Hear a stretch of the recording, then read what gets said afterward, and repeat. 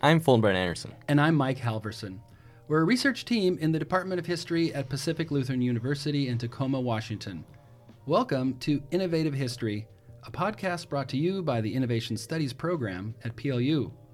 Innovative History shows history in motion and is driven by academic and technological breakthroughs.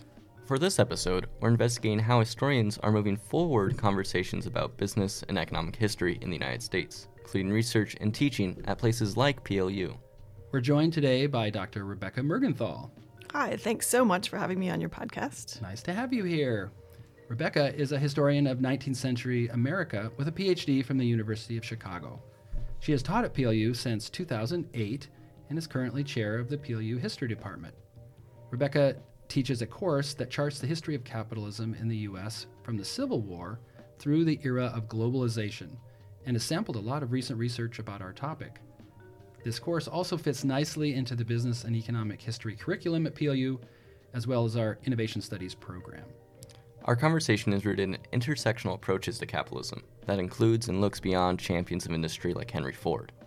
After the short break, we'll learn a bit more about Dr. Mergenthal's work and explore what's innovative about this type of historical storytelling. Traverse the past to understand the present. Innovative History is sponsored by the Pacific Lutheran University History Department. To learn more, visit plu.edu/history. Welcome back to Innovative History. We'd like to start by learning a bit more about Dr. Mergenthal. Rebecca, can you tell us where you grew up and went to school? Yeah, I grew up in Minnesota, and I went to college in New York City, and then went to Chicago for graduate school. Great. And now you are in the Pacific Northwest teaching history. What kind of things do you do other than teach history, though? What do you do when you're not at school? Well, some things I really like to do are reading mysteries and doing puzzles. I do a lot of gardening and baking as well. Now, wait, so puzzles, does that kind of relate to history in some way? Well, I think it is, actually. History has a lot of the elements of being both a mystery and a puzzle because you're trying to figure out what happened in the past. Great. And so you focus on Pacific Northwest or Western history? Yeah, many of my classes look at U.S. history through different lenses. So I look at Western or Pacific Northwestern history, environmental history of the United States, and colonialism and slavery. All right, and you also focus on social history. What does that mean? I think social history is really what ties all of my interests together, both for teaching and research. Social history is an interest in ordinary people and their everyday lives. Okay, not just the great man of history, but... Yeah, it's really developed in the 1970s as a counter to great man history, a traditional history of kings and sort of politicians. It's a way also, I think, for students to consider how their own lives and choices fit within historical developments. Thanks for sharing about your background, Dr. Mergenthal. Mike, can you tell us a bit about how business and economic history and what it is exactly? Of course, yeah. Business and economic history is a relatively new subfield of history. It's interested in the study of business organizations and companies, entrepreneurs, workers, products, and consumers, as well as the economic forces that have shaped culture and society. Scholars can assess the business and economic history of really any time period or place. But at PLU, we have focused on the development of capitalism and business structures in Europe and the United States. We explore the formation of modern economies through issues such as trade, labor, monetary systems, and periods of crisis and renewal. Within those themes, what's your specialty? My particular interest is in the history of technology, which is closely related to business history in the 20th century, and especially the history of computing in America. Part of this interest came from my early career at Microsoft, where I was one of the first employees working to shape what became known as the PC revolution. And watching the company grow and develop new products and services led to several books and an interest in how rapid technological change impacts consumers and society. Now for you, Rebecca, what's your approach to this? It's a bit different, right? Yeah, my background is really in labor history. So one of the areas I studied a lot in grad school is how workers were shaped by the world and also how workers shape the world. So that involved thinking about enslaved people and their labor, indentured people, and how they move forward. Also women working in and outside of the home. The development of unions was another big subject for me, and sort of how the opportunities and challenges for workers as they tried to join with other workers. So my background is really in that sort of people on the ground as workers. That is a form of capitalism history, though. So that was really my background coming into this class and this topic. Yeah, we make a good team in that way. So why is all of this important? Globally, locally, internationally? I would say that modern multinational corporations have a tremendous impact on society today, and it's not all positive. In the Pacific Northwest, we're surrounded by large technology companies, including Boeing, Amazon, Microsoft, Meta, and a range of biotechnology companies. And many of our students will work for these companies, and it's important for us to understand how they create value, build products, use labor, and contribute to the economy. We also want students to understand the tensions inherent in globalization, consumerism, labor relations, and government regulation. And historians play a big part in this work. They're also assisted by people with a range of specialty fields, including economists, sociologists, entrepreneurs, and people who study ethics. So we can see two ways that both Mike and Rebecca study history here. Mike, you study the history of corporations, and Rebecca, you're fascinated with the history of workers, labor, and their contributions to society.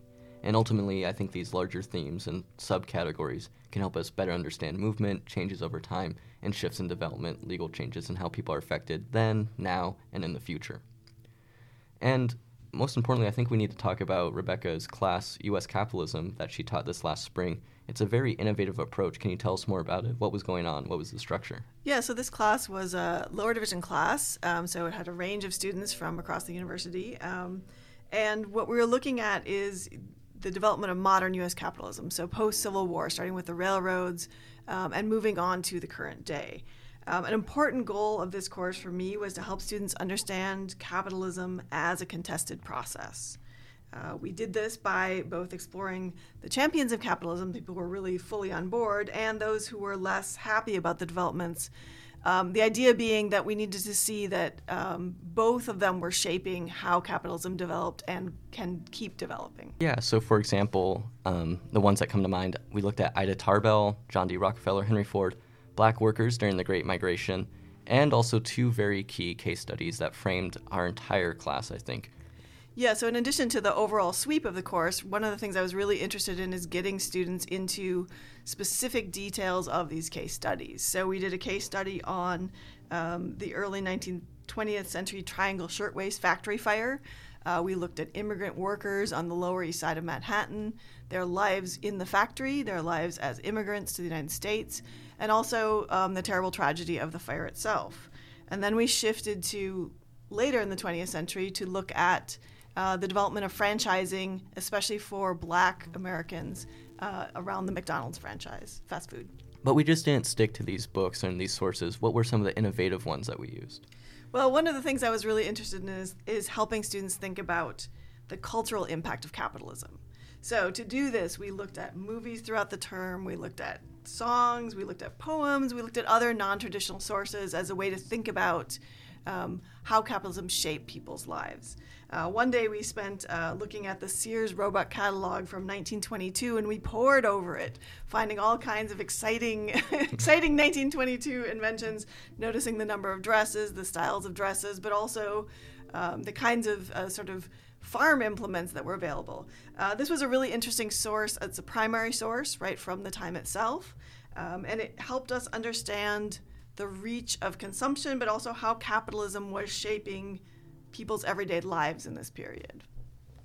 You also looked at some secondary sources, isn't that right? Yeah, so Marcia Chatelain's book, Franchise, The Golden Arches in Black America, was a real crucial one for us to understand how fast food has changed America, but also how America has changed fast food. Chatelain's book is a really innovative history. She won the Pulitzer Prize in 2021, and she's offering us a real reframing of the history of fast food. She looks at fast food and franchising for the meaning of it for the Black franchisees themselves and also the people who consume the food. Yeah, and I think the most important thing about that, one really big concept from the book is economic liberation through a form of capitalism called Black capitalism, and how McDonald's is an intersectional space, or a space that's not just for food and consumption, but also a place for political action, environmental history, and social identity. It sounds like, in addition, McDonald's is a kind of intersectional space so that a range of people can be there at the same time and have different ideas about economics, politics, and identity. And I think students don't necessarily think of consumerism as a place that has multiple dimensions. Yeah, and Rebecca, how do you think this book, in your opinion, helped our class understand capitalism? I think it worked on a couple different levels. One of the things I was interested in is using it as a secondary source by historians. So in the first case study, students had looked at primary sources themselves and analyzed them. So in this case study, we got to look at a historian's work with other primary sources.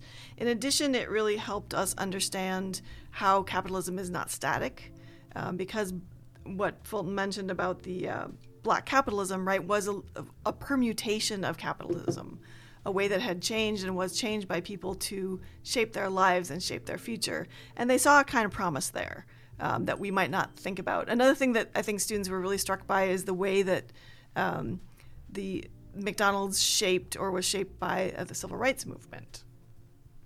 Yeah, I think there's a really good example in Shailene's book about sit-ins and how McDonald's in the 1960s was a place for a different form of political action. The fast food kind of vibe of stopping in or going through the drive-thru was not meant for sit-ins, so it changed ultimately how civil rights activists in that time approached their methodology and techniques to gain access to a segregated space. And that's a really important part for Chatelaine, I think, to show her readers, is how in an era of segregated restaurants, right, the liberation, the possibility of going to a restaurant like McDonald's where you didn't have to be separated was a kind of possibility for people. Yeah, a possibility for something that's trendy, something that's hip. And as Chatelaine traces through the book, she finds how McDonald's always finds relevance for black consumers and how they target them with specific advertising and different ways for franchising. Let's stay on this topic of sources for a bit to focus on the really interesting opportunities to do history using the materials of business and economic activity. So in terms of primary sources, we seem to have business records, company memos and reports, maybe about decision-making or product development. And then there are also tax records and other kind of government laws and regulations that have a consequence on economic activity. There are consumer products also, and factories that produce them, and primary sources that come from supply chain management and other sort of business procedures. And these reveal the consequences of using and creating products, both positive and negative. And I think it's really important for those, when we're looking for primary sources, we're looking for any trace from the past that remains, and that helps us tell those stories about what happened. In my own research, I look at the lower Missouri River Valley in the first half of the 19th century, and I track the use of the river through steamboat bills of lading, which list all the things that got on the ships, right? They weren't like, let me create this document for future historian Rebecca Mergenthal, right? They were just tracking what the goods were going on the river. And I can use that, though, to understand these people's lives and the sort of that kind of transportation network meant to them. Yeah, and I think these culminations of the traces of the past are ultimately secondary sources. They're books, articles about specific segments of the economy and different industries. So within kind of media and also innovative sources, we can think about different approaches to traditionally marginalized folks like Roberta Williams of Sierra Online and the history of adventure and interactive video games, or even on a different lens, the maritime economies of indigenous folks in the Pacific Northwest. And also, of course, there's books about influential figures like Adam Smith, Henry Ford, or Karl Marx that really focus on how their ideology shapes social dynamics like poverty, homelessness, and the rise of the super rich in America. But what other sorts of sources are innovative or unique? Well, one of the things I tried to do in the U.S. capitalism class when we were looking at modern U.S. capitalism is thinking about how we could use visual materials. So when we were looking at the history of the Great Migration, the movement of black workers from the South to the North, we looked at a lot of photographs. We looked at artistic renditions of this movement, and we looked at promotion posters, right? So all kinds of ways we could understand these stories and these people and their experience. There are thousands of companies working in the United States today, and collectively they produce a lot of revenue, they have a lot of expenses, and they drive a lot of economic activity. And one useful skill for studying that type of activity is knowing a little bit about statistics and mathematics, and really using computing to do that kind of calculation. So if you're listening to this and wondering if economic history would be interesting for you, one way of doing that is to kind of decide, hey, I like history, but I also have some quantitative skills like statistics or mathematics, because historians really use both those.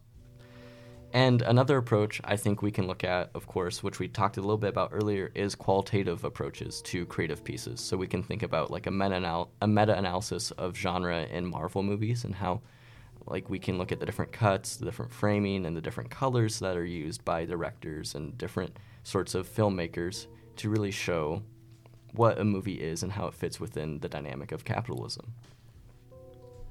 All right, we've reached the time in our program in which we ask our guest what new directions they think this field will take, maybe new ways that teaching or research will evolve in business and economic history. So, Rebecca, we want to thank you for coming and ask you, in what ways do you think this field will change in the future? Well, having taught this class on modern U.S. capitalism, I learned again, or relearned, how important it is to so many people, both historically and currently, and it shapes lives today and moving forward. I'm really looking forward to teaching the class again, adjusting things, and really featuring a range of voices, historically from a range of historians, but also a range of students, to help them see how understanding how capitalism has developed can help them understand how to operate in the world. Well, thank you. We wish you well, and we're really grateful that you were able to come to this podcast. I wanted to say my thought about the future relates to what we're doing this fall at PLU. We're having a guest lecturer, Glory Liu of Johns Hopkins University, to come and present the 17th Dale Benson Lecture in Business and Economic History. And that's something that we do on our campus to keep the conversation about business and economic history alive and constantly changing. Dr. Liu's lecture is going to explore the legacy of Adam Smith in the United States and how the influence of Smith's ideas continue to influence American political thought and culture. The events related to Liu's recent book, Adam Smith's America, How a Scottish Philosopher Became an Icon of American Capitalism. It's been winning awards. It came out from Princeton University Press in 2022. And Liu's argument basically is that Smith's economic ideas have been used and reimagined over the past 2 centuries in America, so that by now we have thinkers on the political right and the political left who appeal to Adam Smith's authority. And this kind of research is really innovative. It's especially important for students to hear and encounter because it shows how these economic ideas change over time and have great power, and they can be massaged into entirely new positions over time. So we're excited about that as an example of something new. Fulton, we want to ask you the same question. What do you see coming in business and economic history? I see further investigations into the video game marketplace and video game industry, specifically in relation to like LGBTQ and pride advertising and marketing within these game worlds, and how they produce skins or different artifacts for players to interact with, and how these industries are established, why they exist, and how they change over time. Because in the last 10 to 15 years, there's been a massive shift within online gaming to have characters represent their identities and see how that creates identities in virtual game worlds, and also for developers to connect with their players in certain ways. Yeah, an important aspect about capitalism is certainly consumer behavior, and consumers will continue to press, along with workers, the companies that they're connected to and the products that they buy. Well, we're thankful that you've spent some time listening to us again here at Innovative History, and we thank you for attending our lecture. Yeah. And thank you so much for having me. It's been a great pleasure. Yeah, it's awesome to have you on the podcast, Dr. Morgenthau. Thank you. Yeah, thank you, Rebecca.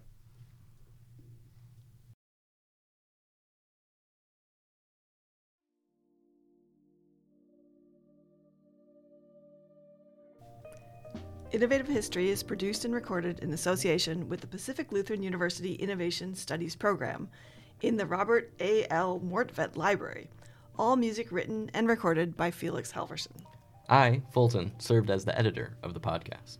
Special thanks to Dr. Rebecca Mergenthal, the Benson Family Foundation, and the Department of History at PLU.